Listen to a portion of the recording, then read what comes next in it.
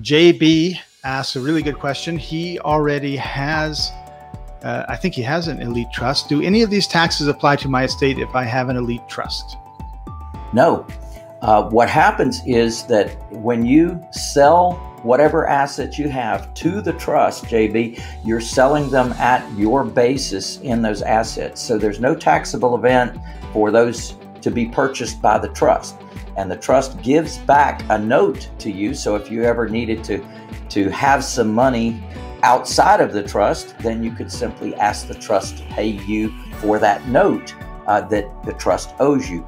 So that's one way that you can get money out of the trust, is simply have a note outside the trust. But inside the trust can make as much money as the trust can make, basically through the sale of those assets, through the use of those assets, through the renting of those assets, that kind of thing.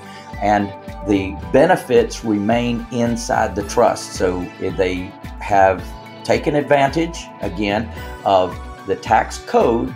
And this is in the tax code, in the 600s part of the tax code I was telling you about earlier, that allows for these assets to be able to pass, and allows for the funds in that trust to be able to continue and pay its bills and what have you without there being a taxable event.